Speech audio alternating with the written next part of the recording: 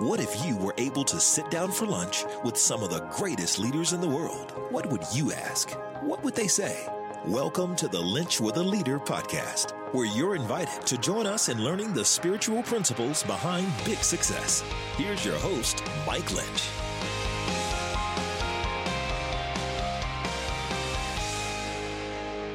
You know, there's certain skills that you need in life to move from where you are to where you want to be. And that's what we're going to talk about on this episode of Lynch with a Leader. If I've never met you before, my name is Mike Lynch, and it is my honor to be on this leadership journey with you, as we're all seeking to be the leaders that we were created to be in the spaces and places that God has put us. Well, welcome to episode 171. We get to sit down with a great friend of mine, Brian Dodd. Brian's newest book, Mighty, has just come out. If you don't know Brian, he is an author. He's a leadership consultant. He has the ability to truly synthesize information in a way that is just so unique. And in this book, Mighty, on the 7 skills you need to move from pandemic to progress, you're going to find some skills in there that not only are you going to resonate with, but you're going to go, I need to grow into. Brian, his leadership blog is one of the best out there. His mind for leadership and as a leadership thought leader, he's one of the best. So you are in for an absolute good time over this next hour. So I don't know where you're listening from today, but I want you to pull up a chair and I want you to listen in to my conversation with Brian Dodd. Well, Brian, thank you so much for joining me again on this episode of Lynch with a Leader. It's an honor to have you, buddy. It is an honor to be here. It's my second time, so I'm thrilled to be back. Second time, and you hold the distinction of eating the most meals with me of any of the guests I've ever had. There you go. Well, if you got to hang your hat on something, that works for me. By the way, we need to add to that number too. So. Yes, we do. In fact, we had a hard time even getting on the episode because we're trying to catch up. So talk to me real quick. I love your new book. And when you first threw out the name to me, the Mighty, the 7 skills you need to move from pandemic to progress, where did the title Pandemic to Progress even come up? What was sort of the genesis of that? Okay, great question. So you have leaders listening to this podcast, and here's what I know. Every leader has a book in them, or they have another book in them. So that's just kind of standard with leaders. But so I'll give you a 2-part answer. Number 1, the name Mighty. It's a 1-word title. So I was doing some study on what are good and best-selling book titles. And it came across that most of the great book titles are 1 word. And if you think about it, like Drive by Daniel Pink or Outliers by Malcolm Gladwell, or, those type of things, very few titles, the subtitle's long, but the very few titles are long. So Mighty was a result of some teaching that I had done on David's Mighty Men that had gotten some great response. So a book was birthed out of that. But now to answer your question about from pandemic to progress. So we have a mutual friend named Jason Stoughton. And Jason and I were together at one of John Maxwell's Live to Lead events. And we were talking, and he goes, Brian, I've got this thing that I'm really thinking about and wrestling with, and it's called From Pandemic to Progress. And he goes, now don't steal it. And we just started laughing. I said, I won't steal it. I said, I love it, though. I think it's fantastic. I won't, but it's yours. I mean, I won't touch it, And I didn't touch it. But about a year later, I'm looking for the subtitle and thinking about the book and its content, and that was coming back. And I called him up and I said, Jason, have you done anything with that Pandemic to Progress line? He goes, no, I hadn't done it. I haven't done anything with it. And I said, let me ask you a question. If I give you total credit and really promote you in the process, would you let me use that as part of the subtitle for my next book? And Jason, in true John Maxwell fashion, John Maxwell would have been so proud of him. Jason goes, Brian, if you think it'll add value to people, you go ahead and use it. What a great line. And in true John Maxwell fashion. And so, you know, in the forward of the book, I talk about Jeff Struker, who's the pastor that was part of Black Hawk Down. And I also talk about Jason Stoughton. That's right. And give him credit for his wonderful contribution to my latest book. So bottom line, studying book titles and what really works.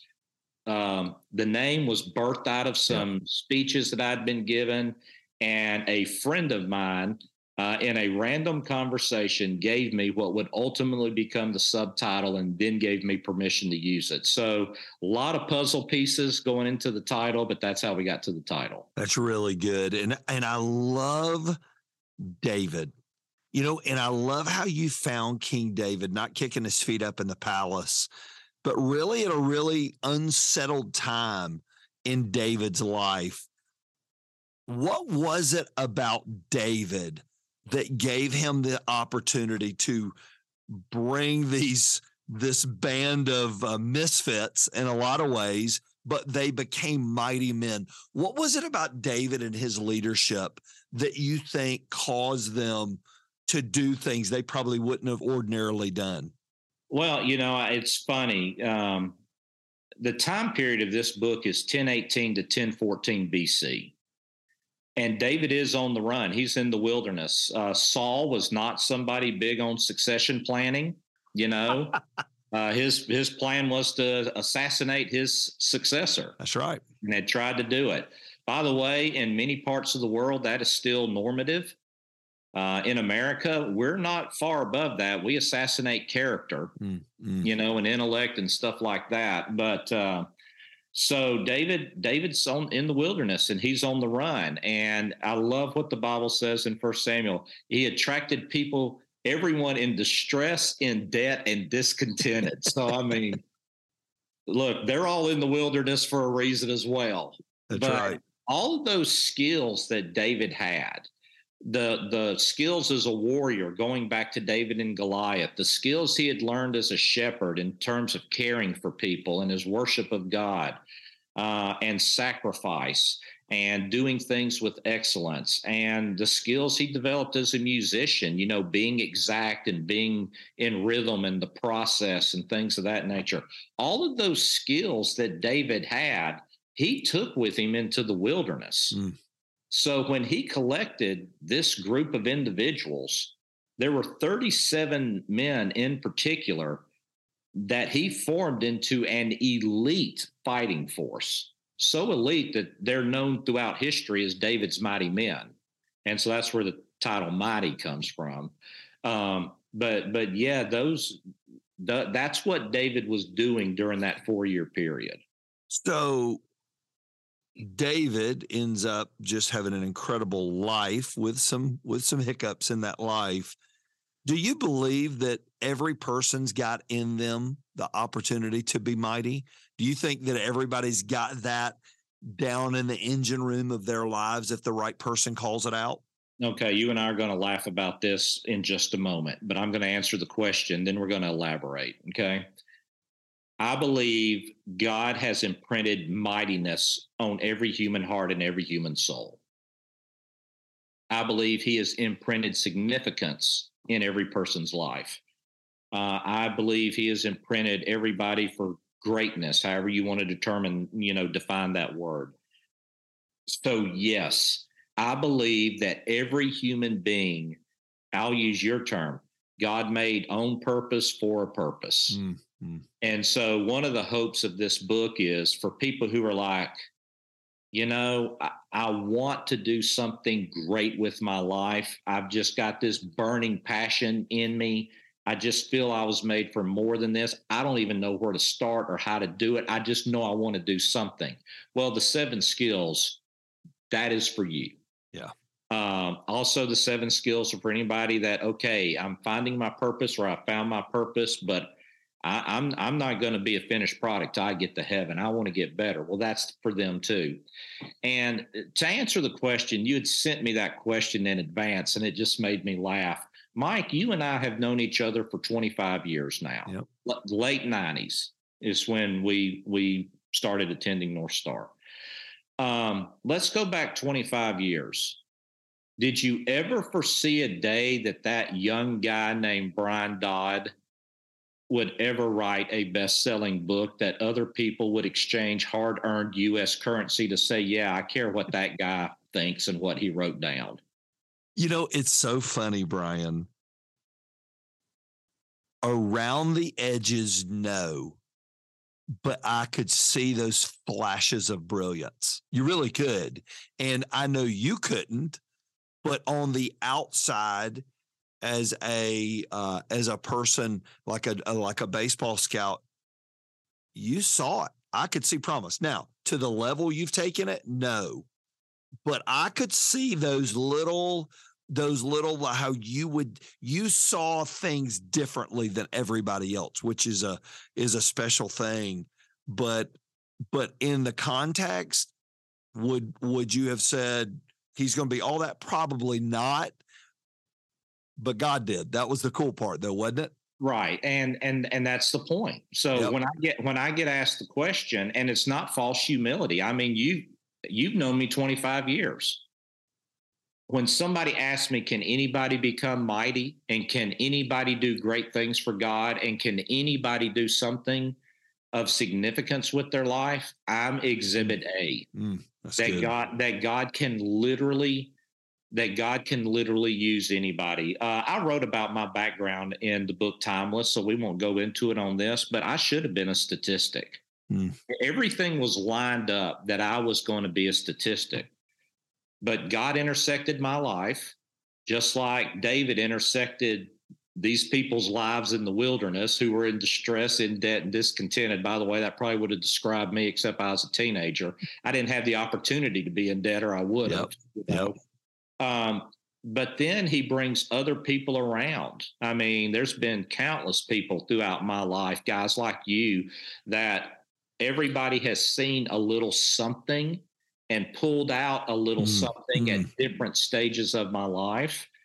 And yeah, if you're a person listening to this and you just think there's more out there for you, I would tell you there is. And let's try to develop a plan to pull that out. Well, I think this book nails that. And I like what you said earlier. I think it gives us a framework, a game plan to live this out. And so what we're going to do today, we're going to unpack 3 of the 7 skills that you talk about. My favorite thing that you did in this book is you taught it out of a story. And I just think God left us those stories. You know how I feel about this. God left us those stories because they're timeless, and they're going to be true 100 years from now. They're not just 2023 true. They're going to be true forever. And you take the story of David and his band of mighty men, and the first thing you talk about in this skill set is the skill set of production. Talk to me about what this means and how does it usually get noticed? Yeah, so I listed production first just so the readers will understand this. It's an order of the passage, so it's not more important than the other 7. In fact, I would say number 7 is the most important, but it's just in order of the passage. Production ultimately puts the stamp of approval on your leadership, because a leader stands up and he says, okay, this is where I think God's telling us to go. This is what I want my program to look like. This is what I want our business to look like. This is what I think our family could be. And here's where we're going. We paint this picture and you say, follow me, and you enlist a group of individuals to take this journey with you. You ultimately, at the end of the day, the question is asked, did we actually get there or not? You know, and I love, I love production. This is not in the book. It's in one of my other books, but I now tell this when I speak. We all know the name Chesley Sullenberger. Okay. And do you know why we know the name Sully? because he landed a U.S. Airways 280 bus. He landed it in the Potomac, or not the Potomac, in the Hudson River, Yep. and all 155 passengers got out safely. He delivered the results. Mm. That's why he's got an autobiography. That's why he's got a movie named after him. That's why we all know the name. That's why Tom Hanks played him. And I tell people Nicolas Cage would have played him if he would have crashed and nobody would have got out. But Tom Hanks played him. So we know Sully because of accomplishment. So accomplishment ultimately puts the stamp of approval on your leadership. Does that scare some people off, that they're going to be known for if it doesn't fail? Do you think that keeps a lot of people on the sidelines? I think it can. That just depends on how do you own the vision, or does the vision own you? Mm-hmm. I mean, is there something burning in you so much that it's got to be, hey, this thing may not work, but I at least got to try. I've at least got to see what can happen if we take these steps. I'm not a natural risk taker. And I often wonder, when I get to heaven, is there going to be a lot of stuff left on the playing field because I didn't take the risk? But yeah, I think that level of accountability, that level of notoriety, everybody loves the benefits of leadership. Mm. The corner office, the increased salary, maybe a nicer house, extra vacation, expense accounts, flying first, all these perks that come with it. But there is a significant price that is also paid with leadership. And honestly, a lot of people may not be willing to pay the price needed to achieve the dream that God has put in their heart. So, you talk in this area of production and the skill about elite training, mm-hmm. and you quoted Tom Mullins, great pastor down in Florida. It's all about consistency of the execution of the fundamentals, which makes us stand out.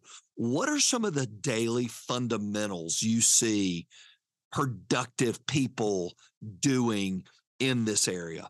Yeah. A lot of times a church word that's used now is systems, could be what's called processes, those type of things. Let me briefly give context to what Pastor Tom, he's called coach by his people because he used to be a college football coach.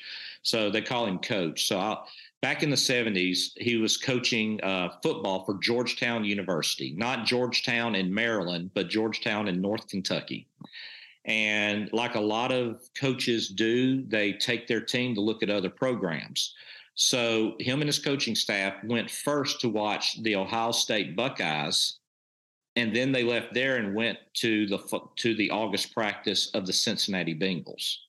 So then they came back and said, what did we learn? And here's what they learned. We were doing the same drills. We were doing them at the same times. We had the same weightlifting routine. But what was the difference between them and us? Number one, they were a lot bigger and stronger. Mm-hmm. But number two, they executed the fundamentals at an elite level. I'm going to answer Mike's question, but everybody listening, if you want to become mighty and become the person you were meant to be and to see your dreams become reality, the fundamentals of that dream must be executed consistently and at an elite level. So I'll use me as an example. Day starts out, quiet time. Start every day with God. First voice I want to hear, it frames the entire day for me. Yep. So I'm responding to things, not reacting to them. Okay. And I've got a biblical worldview in which I can process the things that come. I'm in sales, so I'm going to go through my process, just to give you an example, but you apply it to you. Up until 9:00, my customers are not in the office yet. So I'm doing emails, I'm working on projects, I'm putting together contracts or proposals. I create a lot of content for our organization. So I'm doing all that in times I cannot talk to customers. Okay. From 9 to 10 for East Coast, I talk to my coldest leads, I think would be the way to put it. Okay. Because a lot of times people get in, but they got to get their rhythm going and things like that. From 10 to 11:30, I'm going after my hottest leads because if nothing else, they could call me back in the afternoon. 11:30 to 12:30 is lunch. Okay. 12:30, I start doing the same process, but with West Coast customers. Okay. And so I do that all throughout the afternoon. And from 4:30 to 5, I'm planning for the next day, winding down, answering some emails, things of that nature. But I do the same process every day. I am the epitome of Jim Collins, the hedgehog principle. And here's the thing, too. I don't know if this will come up later, but I have two main measurements in my job. It's called BPs and contracts. BP stands for board presentations. How often do we get in front of decision makers at local churches? So a presentation to a board. And contracts are how many of those boards wish to employ our services. And I try to teach our team this. If every action I take, if every action I take does not have the opportunity to result in a BP or a contract, I don't need to be doing it. I have to edit those things from my life. And, I referenced that in the third point of productivity called efficiency. Yep. But yes, in terms of systems and things of that nature, you must edit your life, and anything that does not allow your goals and objectives as a husband, a father, an employee, a coach, a scout, whatever it is that you're doing, if an activity does not help you achieve your results in that area, you don't need to be doing that activity. And in that, I love what you talked about. There's a great attention to detail. What is it about and you meet with them all the time, you talk to them all the time, you interview them for your book, you read about them. What do you think causes these great leaders to have such an attention to detail, to like the fundamentals that Coach Mullins talked about? Yeah. What is it in them? Why are they different than some people walk by it? They don't see it. The leader always sees it. Why do you think that is? Okay. Because, and I put this in quotations, but successful leaders, or I'll talk in context of the book, mighty leaders, they make big things out of little things because they know little things will become big things in big moments. So let's say that again, Brian. I want you guys to get this. Say that again. They make big things out of little things. You've probably heard that statement, but you've probably not heard the second statement, because they know little things will become big things in big moments. So let me give you a very basic example. And I'll give one from business and I'll give one from athletics. One from business. If I'm not focused on doing correct grammar and making sure things are sharp and things are done well, I may present somebody a 6-figure contract and I didn't change the name of the business. I just copied and pasted a previous agreement. And, I forgot that line on page 3, paragraph 2. Okay. That's a little thing, but in big moments, it's a big thing. That's really good. Athletics. And I've heard coaches talk about this during the heat of July and August, when they are teaching discipline and things like that. That's going to show up in the fourth quarter of a big game when everybody's exhausted and it's 95 degrees in South Florida with 100% humidity, and it's 3rd and 2, and the quarterback's doing a hard count trying to draw you off sides and get a first down. And so what happens is that's a little thing. That was a little thing in August, don't jump off sides, that in a big game, in the last 2 minutes, that little thing turns into a big thing at a big moment. So, the challenge with making every little things or big things is, boy, as a leader, you got to be careful or you can wear your team out over the minutest of details. Yep. But you got to find that healthy balance of, hey, we're an affirming and equipping environment and things like that. But we do things with excellence because it is going to show up at important times. It's so funny. And for so many leaders, it's trash. Like they have Superman vision on trash. I remember Ira, who's a good friend of both of ours, Ira Blumenthal, traveled the world with Dave from Wendy's, and they would fly city to city, and Ira was doing an intro for him and doing a public thing for him, speaking.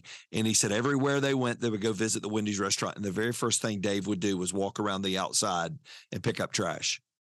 It's crazy. And I hear that story all the time, but it's that attention to detail. What you may walk by, somebody else is going to see. Yeah. You want to hear my favorite story on trash, and I'll make it quick. Yeah. Benny Tate, the great pastor of Rock Springs Church in Milner, Georgia, okay, runs thousands and thousands of people in a town you've never heard of unless you live in Milner or right next to it. So he was training his staff on that issue, and he had a clear Sprite bottle, and he dropped $100 bill in it and left it just out near where you walked in. He opens his staff meeting by going, all 50 of y'all walked past this Sprite bottle.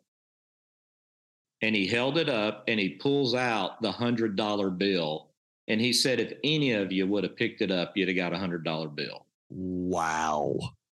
There was never any trash left again on that property. That's fantastic. Jamie will let me put a $10 bill. I won't be able to put a $100 bill in there, but I'll put a $10 bill in there. That's fantastic. Well, here's what I love about each one of these skills. We can literally do a podcast episode off every skill. That's why I told Brian, for those of you listening in, I said, we're only going to do 3 of them because I can't get it anymore. And I want you to go get this book because it is so good. So you talked about production. Then you talked about passion, and you talked about a character in the story, Eleazar, ever how we pronounce his name. His hand, when he was doing battle, I did a whole football talk off this. His hand clung to the sword. Yeah. Why do you love that so much, Brian? I do love that. I love the imagery of it. You know, yes. A lot of times when we read Bible passages and Bible stories, we just water ski over them. And we don't stop for a couple of seconds and put ourselves into that story. You know, like I'll give you a simple example in the New Testament. And Jesus was flogged and. Yeah. And we just read by it and we don't understand what it means to be flogged. That's right. Okay. So in this one, great story. So Eleazar is with a group of individuals and they encounter some Philistines. And the group of individuals flee. And it's just Eleazar against this army. And he wins the battle. But if you insert yourself into that story, when it's over, I'm sure he's cut up. I'm sure he's going to need stitches. I'm sure he's a bloody mess.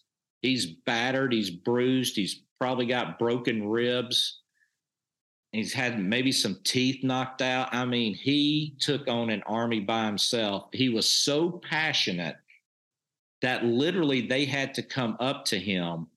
And I've got this image in my mind of Eleazar, it's okay. We won. It's over.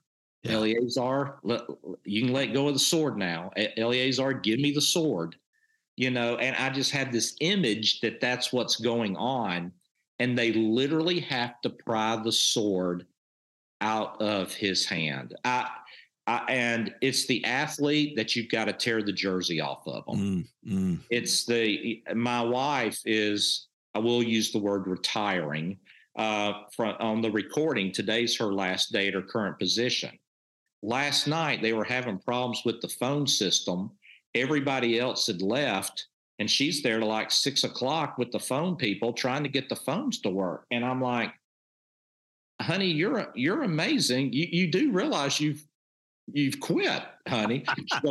She goes, I'm going to have to go in on Friday because I got to finish up training tomorrow. I'm going to have to go in on Friday and get this phone thing fixed. I said, honey, they're going to take your keys and deactivate your key card at the end of the day tomorrow. Yep. You're not going in on Friday.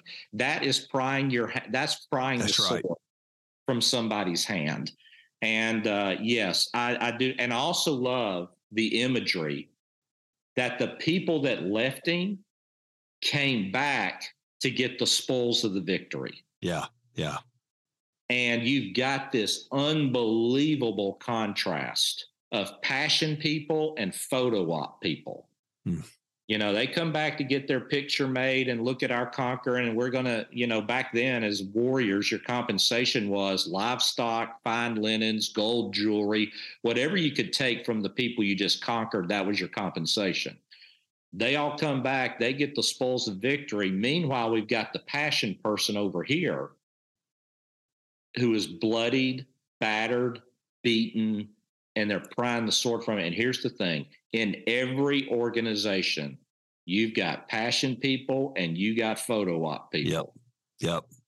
And the key as a leader is to try to move photo op people to passion people. And that is an uphill task. Most leaders pray that they'll find something they are passionate about and go do that and then replace them with passionate people.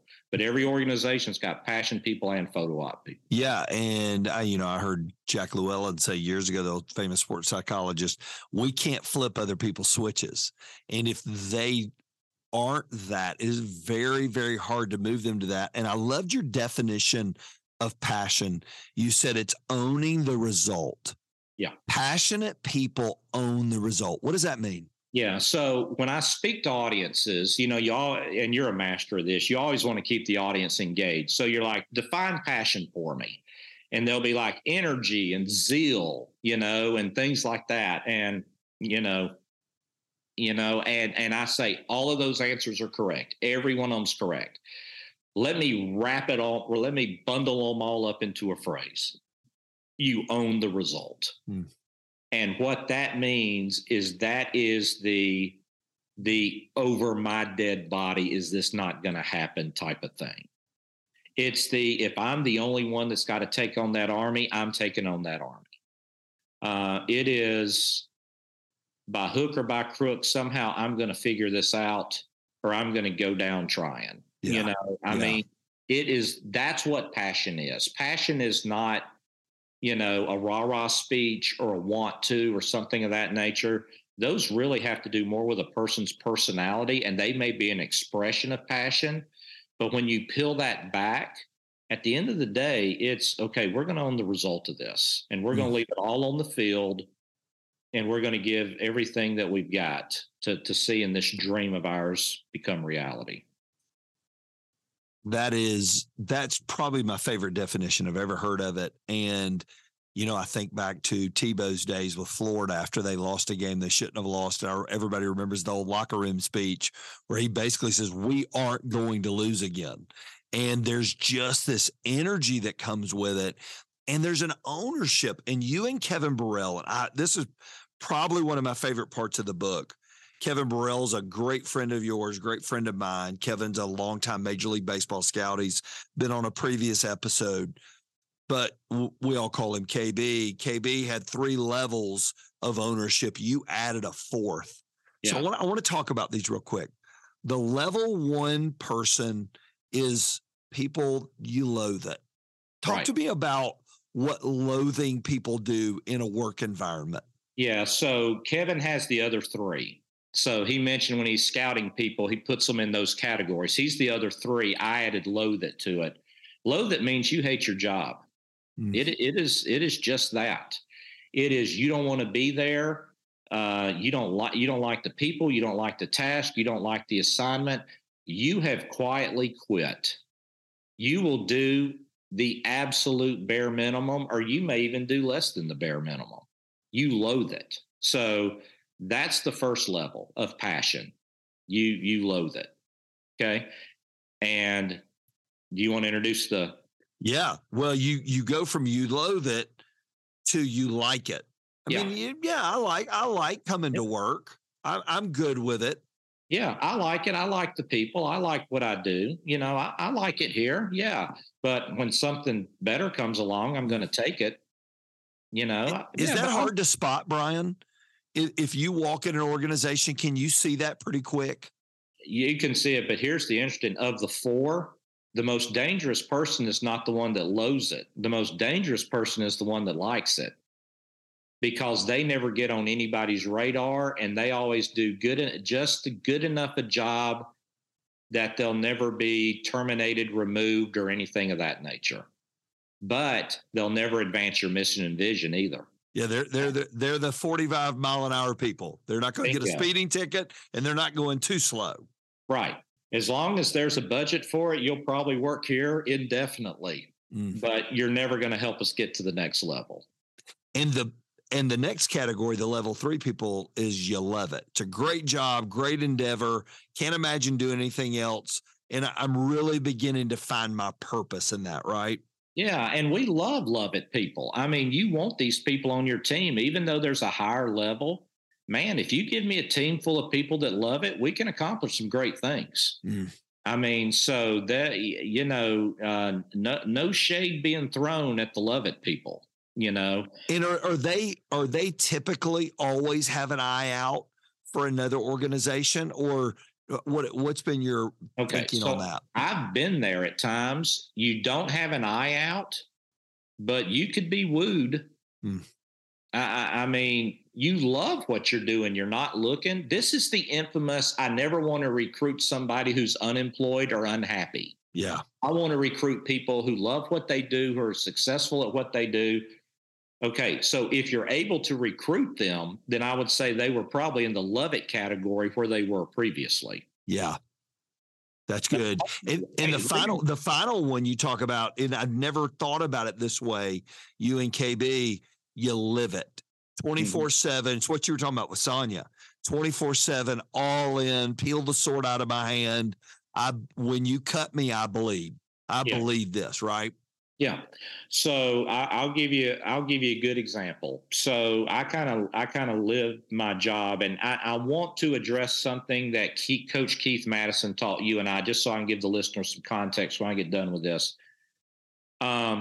So I work with West Coast churches, and I live on the East Coast. And most church meetings happen at night because lay leaders work regular jobs during the day. So they have their meetings at night. Brian, can we do a Zoom call at 8:00 our time and take maybe an hour and a half and just kind of go over some sequencing and planning? Well, the answer is absolutely. I don't have to even think twice about it. You know what? So I'm going to jump on that call at 11 p.m. my time and go to after midnight. And then, by the way, be up about 6:30 the next morning, start the next day. That's right. That's okay. I live it. I mean, God has given me a calling in my life to serve and equip leaders. Fortunately, he's also allowed me to do that from a compensation standpoint. So if a particular group of leaders needs equipping at 11 p.m. my time, guess what we're going to do? We're going to equip them. Now, so obviously, when you talk about living it, somebody's going to ask about the work-life balance, okay? The greatest wisdom on this topic I ever got was from a gentleman, Coach Keith Madison, who is now with Score International. He's part of 3 Baseball Hall of Fames. And he says the best way to manage that is wherever you're at, you're 100% there. God, I'm with my family right now. Guess what? I'm not thinking about baseball. I'm not thinking about work. I'm not thinking about whatever. I'm 100% focused on serving you with my family. By the way, I'm going to practice in an hour. When I'm at practice, I'm 100% at practice. You don't live a bifurcated life. That's right. Wherever you're at, you're there 100%. That is living it. And so, yeah, if you can get a group of people who live it, or scout a group of people, or obtain the services of a group of people who live it, you're developing a very healthy culture, and you got a very good chance of being very successful moving forward. You really do. And you do such a great job in the chapter telling modern day stories. I mean, you go back to Nehemiah, talking about even the vision, the way Passion cast vision. And then you throw in Coach Prime, who's Colorado's new coach, but listen, man, the guy's a genius at casting vision. Why do you think it comes so naturally from a guy like Deion Sanders? What would you say? I think there's a number of things that and I will call him Coach Prime and show respect to the person. I saw a news conference, somebody called him Dion once, and it didn't turn out good for the guy that. So Coach Prime, I'm very sorry. Yeah. So Coach Prime, number one, he was a great communicator as an athlete and player. He took those skills and really honed them as he became an entrepreneur and motivational speaker, and then on television. And now as a coach, he's got his communicative skill set down. I mean, you talk about production and elite training from a communicative standpoint. He has done the elite training in the area of communication. So number one, he can communicate it. But one of the stories I talk about in the book was when he was at Jackson State, he was doing a pregame speech, and he said, look, 95% of you are not going to make the NFL regardless of what you're told. So I have to spend 95% of my time preparing you for life. Mm-hmm. So I think one of the reasons Dion is such a great communicator of passion is without the genetic gene pool that he inherited and his work ethic to maximize his God-given, skills and traits he was provided. Dion, be like me, might be a statistic. Who knows, Yep. So he's got a great passion for seeing young men become all that they were created to be. He's got a great passion for seeing those 5% of the athletes that have a chance to make it professionally maximize that opportunity. But at the end of the day, he knows that not only is he turning out pro athletes, most of the people he's going to turn out are going to be accountants, lawyers, doctors, supervisors, government officials, those type of things. And he's got a great vision for each kid and what they could turn into. And I'll use that word, he owns the result of them becoming everything they were created to be, at least while under his care. Yeah. And his passion bleeds, man. It is so good. And I watched his first press conference, and you see all the stuff he puts out and the standards he's holding those boys to. It's really, really good. The third one that you talk about is probably one of my favorites. And I think it's such an intangible trait of great and mighty leaders, and that's resilience. Mm-hmm. Why does a leader have to be able to be resilient, Brian? A phrase that I heard when I was very young that stuck with me: nowhere in the Bible does God call anyone to an easy task. Genesis to Revelation, or if you even want to go table of contents to maps, God never called a single individual to an easy task. Life puts up a fight, and leadership is not easy. Becoming mighty is not easy. Coming out of a pandemic and progressing from that is not easy. It takes resilience. It takes the ability. One of the challenges in our nation is we have raised a generation of emotionally thin people, and there's not a lot of weight or substance to that. So the ability and the way you build resilience is doing hard things. And I love the Duke women's basketball coach, Coach Lawson. She says, we're going to make you do hard things. And when you get where you're good at that, we're going to give you harder things because life is hard, and we're preparing you for life. And leaders have to have that ability to press through issues. By the way,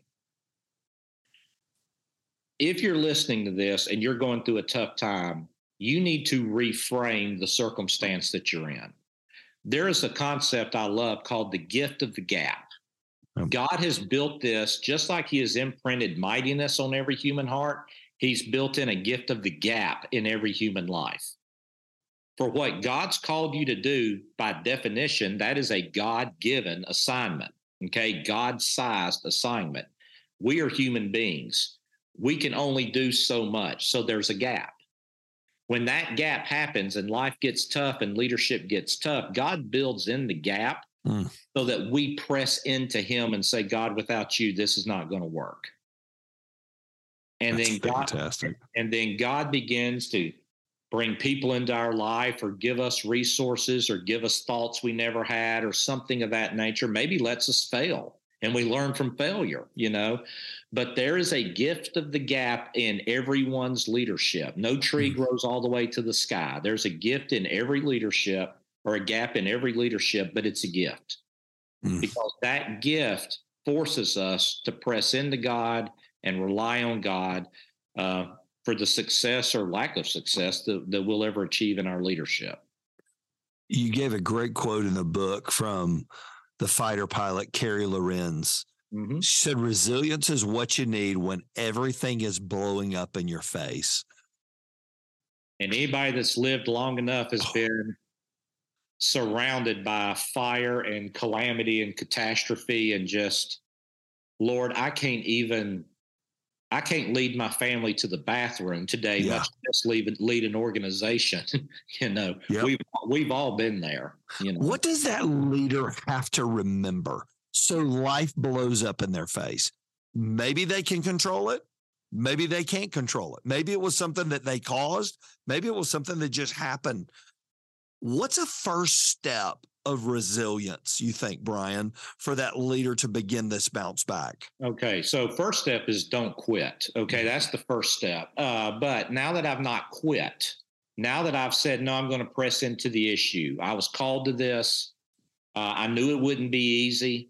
So guess what?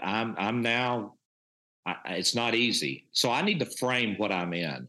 And I talk about two things in the book, storms of perfection and storms of correction. And you got to know which one you're in. So the storms of perfection, that concept comes from Mark chapter 4. It's the very famous passage where Jesus says, peace be still, and the raging storm and the sea calm. Okay. The interesting thing about the disciples on the boat who were saying, Master, don't you care if we perish? Jesus, quote unquote, constrained them to go on the boat, or made them get on the boat.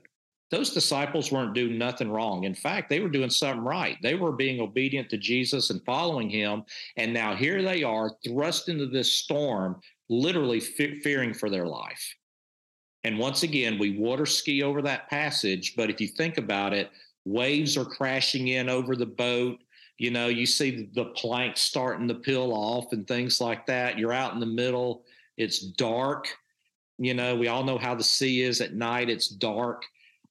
So we don't put ourselves in that, but they did nothing to cause that. And when something is happening that I had nothing to do with this, you need to rest in the assurance that I'm in a storm of perfection. And okay, I'm going to learn from it. I'm going to grow from it. I'm going to try to fix the problem. Leaders engage the issue.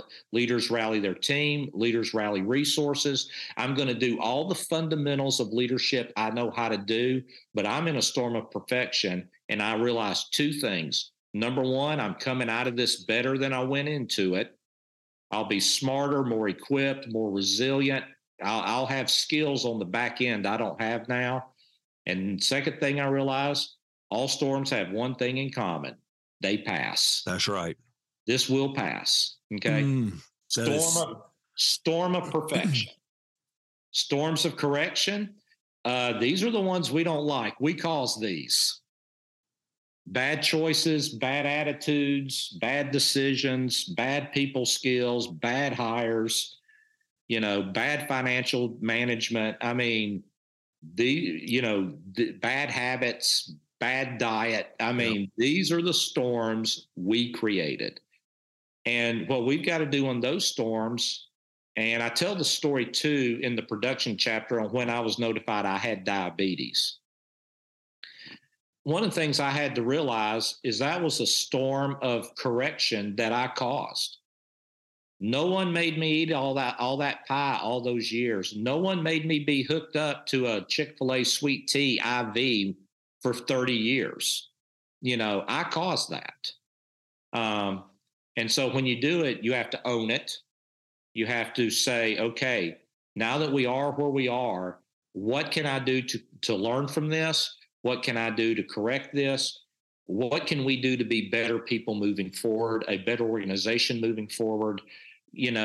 That's what you've got to do in the storm of correction. Now, here's the challenge on the storm of correction too, that most people you just got to know it. when you're born, you look like your parents. When you die, you look like your choices. Mm. Okay. A lot of times you're in a storm of correction because of your choices. The consequences of your choices are going to have to play out. We get to make our choices and we get to choose our choices, but we don't get to choose our consequences. That's right. So they got to play out, and you just got to be willing. I'm going to pick an extreme example. Okay, a husband cheats on their wife. Okay, you may be forgiven, but there's going to be consequences to that for a long time that just have to play out. Yep. I mean, that's the nature of it. Now, here's another thing that's interesting, Mike, on those two choices. Sometimes someone else's storm of correction becomes my storm of perfection. That's right. That's right. Once again, an extreme example. Someone has too much to drink and they get behind the wheel of a car and they go through an intersection. Their storm of correction is about to become somebody else's storm of perfection. Mm. And, you just got to know what storm you're in. You got to have the self-awareness, the intuitiveness, the insight, the wisdom. And then you just got to say, okay, this is where I'm at. So this is what I need to do moving out of it. And I like what you said, Brian, all storms end. And I'm telling you guys, this book, you've gotten just a glimpse of what's in this book. And there's so many great stories, and you're such a great researcher and that brings together all walks of life. As we wrap up today, Brian, would you mind praying over those that are listening and praying over that mightiness that's in them, that they will begin to live out who God created them to be? Yeah, absolutely. Let's pray. Lord, I'm really humbled right now to come before you, and I'm coming before you on behalf of people who want to accomplish something great with their life for you. Lord, you've put something in their heart that they know they're born for something more than this. Or Lord, they're either on that journey and they just want to get to this picture or this accomplishment that they're wanting to achieve, but they know they're not there yet. Lord, you've imprinted that mightiness on their heart, and that is a gift from you. And Lord, I pray that the people on this call don't deny what's on their heart, they feed it. And they lean into you and they search for you and they ask for your help.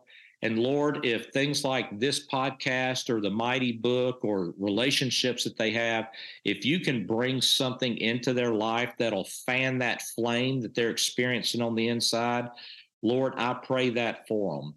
And Lord, we just talked about storms. If anybody right now is in the middle of a storm, Lord, I pray you do give them the perseverance and the resilience to live out and get on the other side of that storm, and then take the lessons from it and become an even better leader than they are today. And Lord, this is the gift of the gap. Everything I've just prayed is not possible without your help. You are the Lord of the harvest. You are the one who's given us a plan for our life and placed good works for us to walk in. And Lord, we're leaning into you and we're trusting you and we're asking for your help, because we know that nothing of eternal significance happens through our own power, but it's your power working in and through us. And that's what we're asking. And Lord, we just love you. We thank you for Mike. We thank you for this vehicle called Lynch with a Leader. We thank you for this format. And we thank you that you put it in his heart to do something great and do it through this podcast. So we just pray his audience continues to grow, impacts more people, more lives are changed, and more people become the people that you created them to be and the leader you created them to be. And we ask this in Jesus' name, amen. Every time I get to spend some time with Brian, I'm always better. There are just some people in life that you meet that when they are with you, they always bring something to the table, a new thought, a new dream, a new challenge. And Brian is one of those leaders. And I am just so thankful to call him a friend. I'm thankful that I get to sit at lunch with a leader, live with him, and so many other opportunities we get to be around each other, because I always leave better. Thank you, Brian Dodd, for making us a little bit better. Well, if you've enjoyed this episode today, I want you to do me a favor and go to iTunes or wherever you listen and leave a rating and review. It really does help people find their way to us and help people jump on the bandwagon of spiritual leadership so we can make a difference in our world in this unique space and place that God has put us during this time. So thanks again for joining me today, and I can't wait to join with you again next Monday on another episode of Lynch with a Leader. Thank you for listening to the Lynch with a Leader podcast with your host, Mike Lynch. If you enjoyed this episode, you can help more people hear it by subscribing and leaving a review wherever you may be listening. For full episode notes and more spiritual leadership resources, visit MikeLynch.com.